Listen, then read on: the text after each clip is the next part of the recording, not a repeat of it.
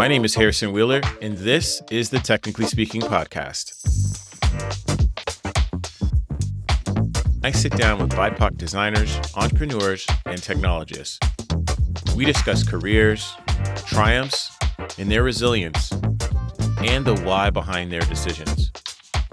Before we get started with the show, I just wanted to plug our Patreon.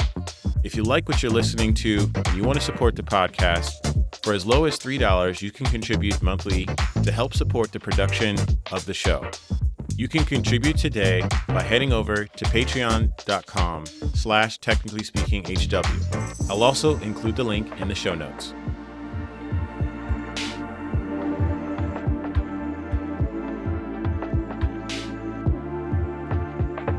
My guest today is Kristy Tillman, design extraordinaire and director of design at Netflix. Welcome to the show. Thank you for having me, Harrison. How are things going for you? How's the morning treating you? It's super busy, so we're in the middle of Q3 and Q4 planning. There's also review time, comp planning time, so lots of moving parts going on. So pretty busy, but I'm glad to be here talking to you. The nice little dip in my normal routine. Yeah. Thank you for taking the time. And I feel that it is that time of the year for, at least in our world, like annual reviews and folks getting back from vacation. Fortunately, you've got some vacation plans, so that's good. Yes. Yeah. But can't wait to really touch on some of the things that, you do as a director, because I know listeners are always curious about that. We always have guests from a number of different fields and different parts of their career. So it's always great to see what's it like a little bit further up the ladder, if you will. We'll touch on that. But before, we'll do some icebreakers to get the conversation started. And one thing that I always like to start out with the guests, I always like to ask them, what is something that you're currently obsessed with? Oh, that's a good question. I think right now I'm obsessed with organizational design. I just started a new role at Netflix where I have my scope of my remit has gotten a lot larger. I've taken over a larger organization, and I've been thinking a lot about how we do our work. And this is my first time leading an organization of this size. And so I've been reading a lot of books on organizational design. And then there's also Peter Mehl's blog about organizational design. So I've been moving chess pieces in my head for the last few weeks and thinking about how we do our work. So from a work perspective, that's top of mind for me. And then I think in a personal perspective, I've been obsessed with Web3. I've been really digging in and spending a lot of time in Web3 community, then learning about NFTs and DeFi and stuff like that. And so I have spent an extraordinary amount of time learning about those things and trying to understand what design's role might be in shaping that space. Yeah. Is that space going to even persist beyond the space that we're in now? And just really understanding the player and how it all works. So those have been my kind of two obsessions lately. Yeah. I have two questions from that. So first one, how big is your organization? It's a mid-double-digit number. Wow. Yeah. Is that the scope? How do you perceive that? Was that oh my gosh, I'm so excited? Is it ooh, I don't know if I'm ready for that? Take me through your thinking there. So it made me nervous initially because I started Netflix in January. And so I had not been at Netflix very long before my boss approached me and said, hey, I think this thing is going to happen and think about what this new role might be if you consider it. And he gave me a couple of options about whether I want to take it, and then if I did, when.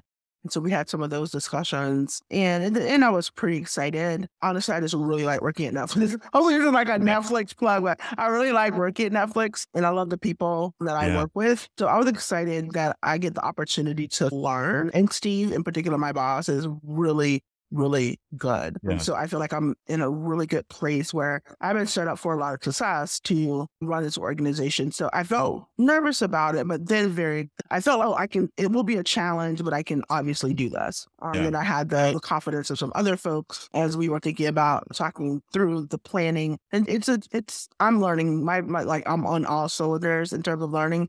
The thing that you'll figure out in your career as you go through is each company or each experience just has its own scope. So if you look at my LinkedIn, you'll see director, but all of my director experiences have been quite different in terms of scope, possibility. So I think less about title and more about what I'm going to learn.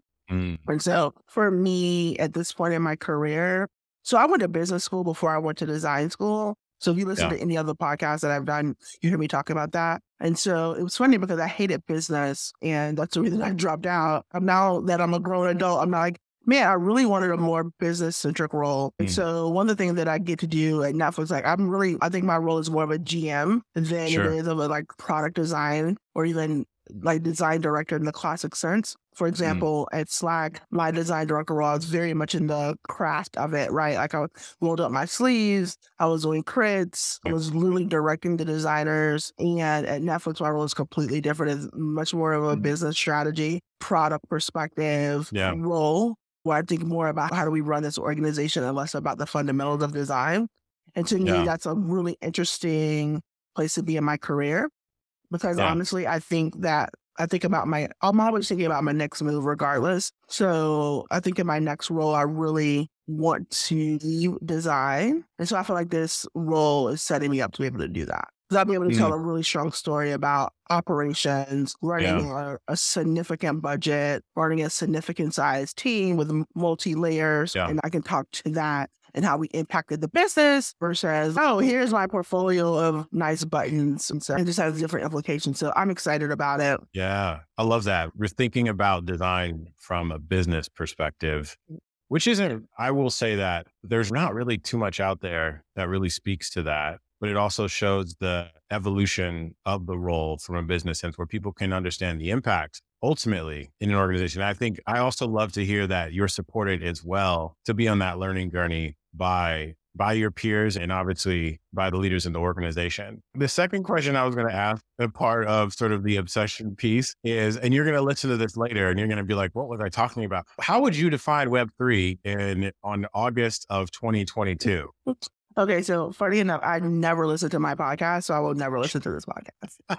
I've never listened to any podcast I've done. So honestly, when I do them, I don't know. After I say it, it's out in the air. How would I describe it? Web3 is a wild west. It's an amalgamation of a lot of different things. So they're like altcoins, they're like the more stable coins that, BTC, Bitcoin. Bitcoin isn't technically part of Web3, but then there's Ethereum and Solana, right? And then you have NFTs, and then you have this metaverse thing. So I think Web3 is really just a marketing term for this evolution in technology that's happening, but it's a bunch of different stuff.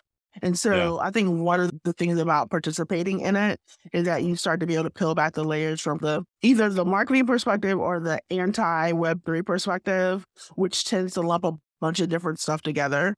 Like even NFTs have many varieties, like they're collectibles, there are like social passes, there are links to merchandise, right? There are so many different things happening in the space that is not just all one thing. Right. And so I think there's probably something for everybody. So the downsides are, I feel like there's too much scamming. Like you can't feel like you have to really have an eagle eye to be able to understand what's real and what's not. And because it kind of lives on the decentralized principle, right? Like the custody of your high valued assets, whether they're coins that are worth something or NFTs that are worth something, are up to you.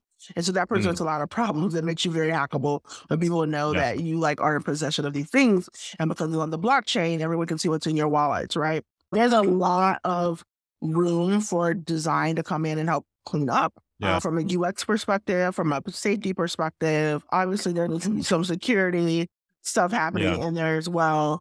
But I just think it's interesting for me, and from a design perspective, there's the product design perspective of how do we make wallets more secure? How do we make minting more secure? How do we make the experience much more, because it's really hacky. Like to even buy an NFT, you got to go to this exchange, get these coins, move to your wallet, then yeah, exactly. So how do we make that user experience better? And then I think there are interesting brand things that are happening too, like the visual languages that are developing around some of the projects and communities and the ability to explore. And what does it mean to redefine visual language for a company? In your brand book, what memes might you own? What memes might be germane to your brand? So starting to ask those questions, what does a Web3 brand book look like? I think there's just so much territory there that curious people will just have a really good time asking themselves those questions. And then if you want to dive into it, then there's plenty of opportunity to go in and start to create best practices. Yeah. Exciting times. Yeah, I think so too. I think the jury's still out on use cases and the ability to go mainstream, and maybe it stays something niche. I don't know, but I'm just in it for the experiments. Yeah. All right. Next question. What is currently on your playlist? Oh my God. Okay. Okay, so I have a lot to talk about here. I have a playlist called Country Bops that has Conway Twitty, Loretta Lynn. I've been listening to that a lot lately. I've been listening to Beyonce's new album Renaissance. I think Cuff It is probably my favorite song on there. Meg Thee Stallion just dropped a new album, Traumazine, that I've been listening to. Yeah. And then Kendrick Lamar. And I was publicly hating on Kendrick's new album when it first came out. And then I watched the Louis Vuitton men's show that he did with my alma mater's marching band. And I don't know, like I maybe the nostalgia of being in college, but that totally turned me around on his album. And I've been listening to it ever since. And even listening to that specific soundtrack from that show, it's just really good. And you should totally watch it. Kendrick is like really sitting down, rapping a fashion show. I don't know if you saw it, but it's really good. And then the other one I'm listening to a lot still is Tyler, the Creator, which is one of my favorite artists. Listening to Call Me When You Get Lost. Which album? Call Me When You Get Lost. I'm wearing that one out. I love it. Yeah. How did you get the name for the playlist? You call it Country Bops? Yeah, I don't know. I like naming playlists. So I just have like Ignorant Square, Country Bops, Driving Down the Highway, songs about Atlanta. I don't know. I like naming playlists. So all my playlists have interesting names. Yeah. I also love how when you can attach a song to or music to visuals, it can change the experience. It really can. It really can. It really does. Yeah. And what's your alma mater? Florida A&M University. Okay. All right. So the marching band, it's a historically Black college, right? Yes. Yeah. The Marching 100. Yeah, they created the Louis Vuitton's men's fashion show that just went. The performance is amazing. Yeah. We'll include a link to that in the show notes. Okay. All right. Cool. One last, this might be controversial. Okay. So what is something problematic about the design industry that is worth turning around? Oh man. What's worth turning around? Do you mean like worth addressing? Yeah. And changing. Yes. Okay. There are two things. Yeah. The obvious one is I still think the design industry does not do a good job of reflecting the people that we make things for, and that there's still this codified class of people that like are too distant from the rest of the global population to be making things in private companies. So I still think that's a huge problem. Yeah. I don't even want to say the D word because I'm tired of it, but you know what I'm talking about. And to me, it's not just about, let's diversify for the sake of like having more Black people or more queer people. It's not for the sake of representation. It's really about making products better. And then there's this huge gap of products that should exist that don't get made just because the mind share and the capital don't go to the people that could make them. So that's still a problem that's worth addressing and turning around. I think the other big problem, and we touched on it a little bit earlier, is I think that product design is stuck in how to operate within a business. We still don't fundamentally understand how to build relationships, how to make impact. We're still having the, do we have a seat at the table question, right? That same stale conversation has not progressed. 10 plus years going. Exactly. We're still having that same style conversation. And designers are still not being prepared educationally to be business people that build software within companies. And so I think that's something we need to, like, as an industry, contend with. What are the implications? We still instill in people almost ethos that are completely contrary to business. Right. Like we're in businesses fighting to do the opposite thing of the business just because we feel like we have this perspective on product design. And I think we need, as an industry, need to reckon with that and deflate the bubble and just come to some hard conclusions about what it means to be a capitalist tool in a business and give up the art fight of product design. And I know that's controversial, but no, that's real talk.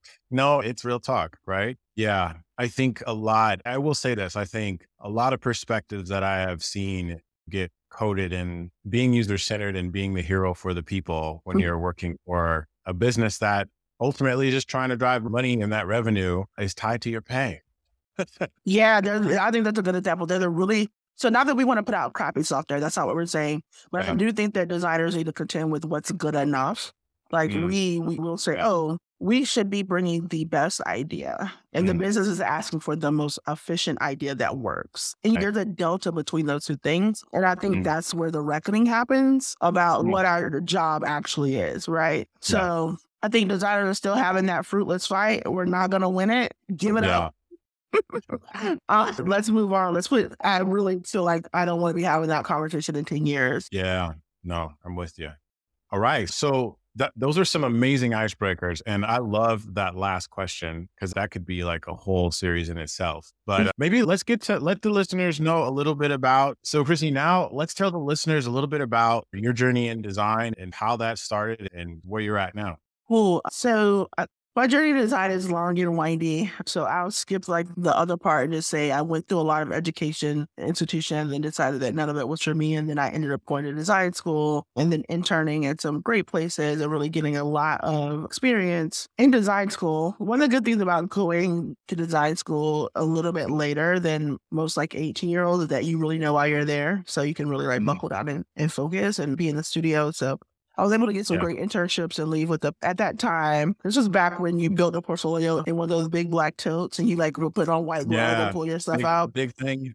And even the digital projects you made were like printouts that you mounted. Printed it out. Put it on the poster board. Yes, and mounted it. So I was able to leave school with one of those portfolios. It was around the recession of 2008. Even my last internship got canceled. And then I kind of went through a journey through the footwear industry because I did most of my internships at design school in the footwear industry. So I naturally had connection there. And then I left the footwear industry and then spent time at IDEO. And that was a really pivotal point for me. At that time, IDEO was the place to be. And it's where I got really exposed to the process of design and design's ability to impact business and industry. When you work at a consultancy, you get to see problems at all sorts of altitudes. And then you also get to work with so many different clients that you get to see design happen really fast. And that was really good for me. So I always, when young people ask me, should I go to a consultancy or agency or should I go in-house?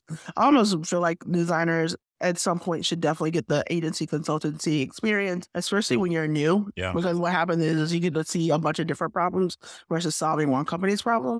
So that was really good for me. And I ended up working on a venture design project at IDEO called Society of Grownups, where Mass Mutual said, hey, we sell life-term policy that millennials aren't buying our insurance. What can we do? And so we spent 3 years working on this project, ended up being a business that spun out of IDEO. And I actually went to work on the business at IDEO. Then I left IDEO to work on the business once it spun out. Built a design and built a product and brand team there, continued that work. And then that kind of firmly put me into the tech space from strictly design to tech. And so that was really interesting. I started working with engineering closely. And that was really good for me too, because the downside to working in a consultancy like IDEO is you work on a lot of blue sky initiatives, a lot of 0 to 1 initiatives, and you don't ship a lot of things. And there's a lot to be said about shipping things and understanding data on the back end and that. And so I was like, I really want to see something through. So that's when I lost. Yeah. And then Twitter was always a big part of my life. And I think it was Dio that I met on Twitter. He was at Slack at the time, and we just chit-chatting on Twitter kind of like regularly. And he reached out to me and he was like, hey, I'm at Slack. I'd love to talk to you about it. And he and I chit-chatted. And then the story was a little bit a while now.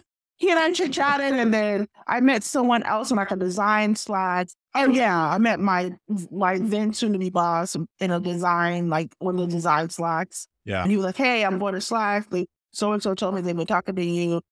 When I get there, let me see what it looks like, and then I'll reach out to you and see how the open roles. And so I think it's been like a year and a half talking to the guy that's Slack. Like a couple of roles came up. They weren't the right fit for me. Yeah. And then one day a role opened up and they're like, hey, I think this is perfect for you. It was a brand role. It was building the first brand design team at Slack. Joshua called me like, hey, I got this role. We're going to be hiring a director of communication design. Do you want to do this? I was like, hell yeah. I think it was like a week between the time he called me and the time I flew out to San Francisco and interviewed. Wow. It was very quick because I was like scrambling to get my portfolio together. So the lesson is always be ready. I was going to say, what's the difference between a role that comes your way where you're like, maybe, and like the hell yeah. Yeah. So for me on that one, when I was working firmly in design, I spent a lot of time on tech Twitter. And there was a lot of things I didn't like about technology culture. And so I was very hesitant about going to a strict tech company, especially a Silicon Valley tech company, because I don't know like what the age range of your listeners are, but the 2008, the 2010 tech Twitter is like legendary. Like it was like the age of email startups, and YC was like the king, right? I was spot leading, and it was like everyone move out to Silicon Valley, you get rich. Like it was just a whole thing, right? Like it was booming. The engine was booming, and startup culture really came into mainstream to regular people on Twitter at that time, because most people didn't have access or a view into that culture, right? Before it became mainstream on social media. So that was a really interesting time. And it was like, I was like, man, do I want to like move to Silicon Valley and like, go to some company where they have dogs roaming around and they're playing ping pong all day? It didn't. So I was really hesitant about that, because I was in Boston, right? I was on the East Coast. And so I was like, okay, if I'm going to go out there, it has to be for the role that like really moves me, right? And so it had to be very obvious. And I had other opportunities. It was funny because I was thinking about it this morning. I dodged a bunch of like bullets. Like I got other offers, because at that time, a lot of people were leaving IDEO for startups, and they were like bringing alumni along. There was always this like holes of opportunities that I could have taken that would have diverted my career any other way. I think I've done a good job, and I don't even credit myself for this. I honestly just think it's pure luck of knowing which opportunities to take and which ones not to take. But yeah, so I went out to San Francisco. I interviewed. It was amazing. I was like, wow, this is okay. I was like, this is cool. Once I got there, I felt a lot better interview. And then I think a couple of days later, they called me and told me I got the role. And it was like, okay, now I got to pack up and leave Boston. And I was so nervous. So don't tell them this, but I left Boston because I drove from Boston to San Francisco. Never do that. Wow. Make the company ship your car. I was regretting it by like by hour 27, I was like, fuck. And you were only in Tennessee or something. Right? Like, exactly. Exactly. And so I was supposed to leave much earlier, but I was so nervous. I left 3 days before my orientation. So I literally pulled into my hotel. 3 days. I literally pulled into my hotel like 11 p.m. and my orientation was like at 9 the next morning. So never do that. It was a life-changing event to me. It was just such a special company. At that time, it was the darling in Silicon Valley, and all cylinders were firing. And it was just like us against the world and hyper growth. And we were just hiring like crazy. And it was just such an energetic time and such a career transforming time. I just learned so much. Also had some good, hard lessons and head bumps too. Yeah. So learned a lot, and it was life-changing moment there. So that is what got me out of San Francisco. And then from there, I was just like, oh, okay, just a series of job changes. Most recently, when Steve called me and was like, hey, have this role at Netflix. It's a mix, and you have an enterprise experience, you have marketing experience. I think this will be good for you. And so I was like, okay. I had created Made in the Future fellowship for underrepresented designers, and Steve was one of the speakers. So I got a chance to meet him at that event and make that connection. And then so he called me a few months later. I was like, hey, I have this role. You want to take it? I was like, I was not sure, because at the time I was at Facebook and I had a director role there, but I wasn't a people manager, just like the best of both worlds, where you can lead an initiative, but you don't have to manage people. So I was really hesitant about going back in and being a people manager. But the recruiting process at Netflix was so good. Steve was like, hey, talk to all the people you want to talk to. And then you tell me, like, do you want to formally interview for this role? And so I spent a couple like weeks, like maybe it's like 6 to 8 weeks, just talking to different people about the role, about the Netflix culture. And then I formally interviewed. So there's a theme there that now I'm thinking that I'm recounting this story, that like, the best jobs I've had are ones where I took my time and like really spent time like really being considered about it. Because with Slack, I was like, I could have jumped on roles much earlier. I just don't think they would have been the best for me, but I waited until that right role came around. It was similar thing with Netflix. I spent a lot of time like being considered about whether I was going to take that role. And like, I really enjoy working at the company. So yeah. I think another thing too, like you talked about being prepared for these types of roles. And I think sometimes people get caught up in maybe some of the slower parts of their career where things might be a little bit uneventful. But all of this has happened, in the last 6 years or so, right? I Yeah, mean, I started in Slack in 2016. yeah. Yeah. So, that transformation can happen pretty fast. I think specifically, you said like that opportunity at Slack was a big moment for you, working in such a fast paced company with really great energy. And then also with the opportunity for you to extend yourself a bit more. And that's led to some more amazing opportunities. Correct. So one thing I want to touch on, I have one more question after this, but one more thing I want to touch on is some of the side projects that you've worked on. Obviously, you've got an amazing sort of career, and I'd love to know, like, you've worked on like the Detroit Water Project. You've also worked on the MIT Fellowship. And high level, you don't have to tell us like about the projects, but high level, like, when you're working on personal projects, why do you give back? And then also, what are some of the things that you've learned from it and that have maybe are guiding you toward maybe something a little bit later on? Yeah, so I feel like side projects are another avenue to create opportunity. Like none of this is planned. No one sits down and says, I'm going to do this and it happens exactly that way. Yeah. Yeah. But I think what you can do is you can expand your surface area of opportunity. So I think your imagination is this big, but the opportunity space of things that could happen to you is this big. So you can't even imagine all the possibilities. Like you cannot literally plan out all the good things that could happen to you.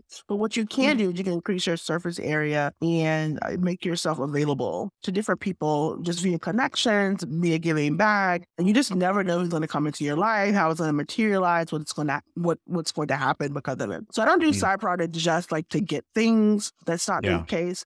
But what they do, they just enrich your life and give you another avenue to explore. And then the thing is, you get to control them, right? You get to do exactly what you want to do versus the things that you work on at work. And so one of the hard-won lessons that I've learned in my career is that you do not own the stuff you do at work. It is not your stuff, belongs to the company. And there has to be some level of personal detachment from it because people get too wrapped up in the identity of where they work or what their career says they should be doing, and then maybe they're not on track or whatever, right? And all that stuff is just hot air. But you can do with your side project, you can do exactly what you want to do. You can invite who you want into your side project. Hey, do you want to meet that person? You want to work with that person? And make an opportunity for yourself to meet that person. Like maybe in the future, it was like, okay, I knew I wanted to do that project. It had been bubbling in my head for 5 years before I did it. I finally got the opportunity to do it. And there's something to be said about timing too, which we could talk about a whole other podcast. But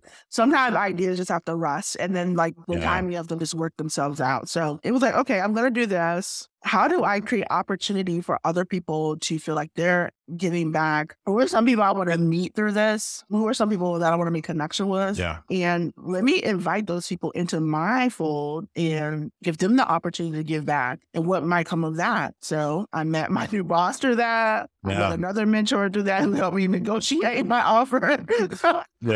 I have a couple of friends that I text with probably a couple of times a week.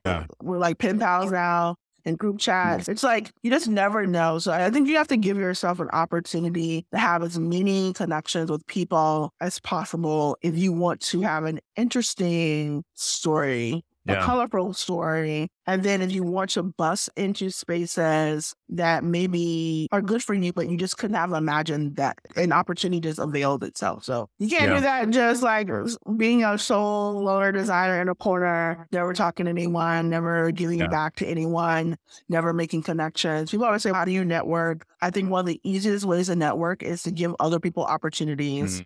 People want to be helped and people want to see that you're investable and coachable. So making opportunities for other people to do things is a great way to break into other networks. So that's one of my hacks. There's someone you want to meet on Twitter, you follow them on Twitter. Man, I want to know this person. Reach out to them and make yourself useful. And I love how that kind of brought the Netflix journey full circle as well. So I'm going to ask you this. So as leading organizations, this is a multi-pronged question. So you can either answer each thing or it can be thematic. Okay. But I guess what would be some advice that you give for emerging designers, someone mid-career, and then someone at a senior level? So we've been discussing some of the concepts around business and working in an organization. So I think for mid-career people, I think that's a really interesting point. I actually consider myself mid-career, to be honest. I would be classified as senior leader just based on my proximity title to the CEO and to my VP. Yeah. And maybe it's one of those things where you're like upper class, where you still see yourself as middle class. So I'm totally open to saying that I'm wrong about that. I think mid-career is interesting because I think you're at an inflection point about like what you want to do. And there's just so many possibilities. So I would say at mid-career, like I think one of the important things I talk about this on my Twitter a lot, especially for mid-career people, is not, and this is going to be a really like privileged sounding take, but I grew up working class too. So I don't want to caveat that. And this is not to say you should be poor, but I would not optimize for short-term money at the mid-career level. I'm not saying don't get paid, but don't make pay like the ultimate variable that you make all your decisions around. And in some places, there may be opportunities that suit themselves where the pay is just okay and you sacrifice making $50 more to get further. So when I actually went back to design school, I did that because I delayed my pay to go to school again. And then, like I told you earlier, I passed up a lot of other opportunities that came my way from like my IDEO alum network. You were talking to Slack much earlier. I was like, no, I'm not taking these roles. And I could have been making a lot more money. And I didn't because it just weren't the right roles. And I feel like I'm probably caught up now to where I should be, or even have exceeded probably most of my peers. According to my mentor, I've exceeded most of my peers. And so I think really optimizing for what you want to do, what you want to learn, who you want to work with. I think another thing is like at companies, you're working next to your future boss or maybe your future co-founder. There are a lot of opportunities at a company that evolve beyond just like being there working, going up their ladder. It's about the people you work with. So I would optimize for learning, optimize for network, and increasing your surface area mid-career. And also, too, I think location. One of the things, I recently left San Francisco in November, and I'm trying to decide that was a mistake or not. I'm really reflecting on it. One of the interesting things about San Francisco in particular, and this applies to the East Coast as well, but if you're in tech, it will resonate with you, is the surface area for opportunity in San Francisco is just so dense. And it's just so hard to replicate that anywhere else. And so when you are in that space where you can dedicate a lot of time to your career and thinking about what you want to do, I think like being somewhere where there's just lots of physical opportunity is important. And then we've been talking a lot about like people leaving the Bay and turning other cities into little tech hubs. That nothing wrong with the Bay. It just doesn't.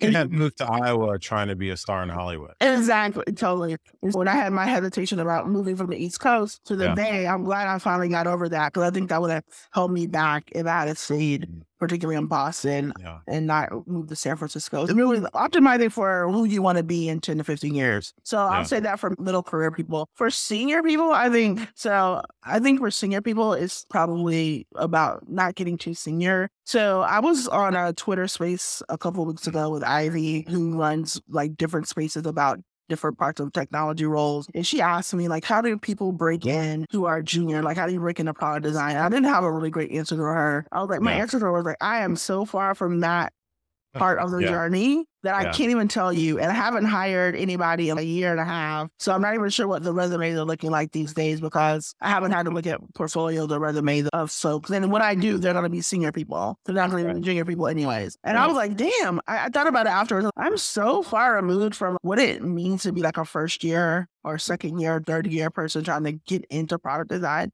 and build a career. And that, I don't even know how people are breaking in beyond like special programs anymore. So I was like, man, I'm like, maybe I'm getting too senior. Like I'm getting too far away from the experience of people who are coming into this field. And so I really had to reflect on that. I got to figure out what I'm going to do about it. I don't know yet, but it was a reflection point for me about like how easy it is to lose touch. Yeah. It can happen very quickly. So when you acquire money, power, status of any kind, it can quickly change your perspective.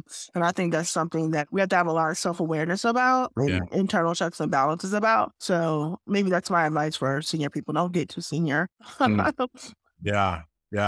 Kristy, thank you so much. This is an amazing, wide-ranging conversation. It was great to learn a bit more about you and your thought process around the work that you do as well. How can listeners find you on the internet? They can find me at Kristy T on Twitter. That's probably the best place. I don't, other than LinkedIn, I don't really do other social media. Facebook is for my family only. Yeah.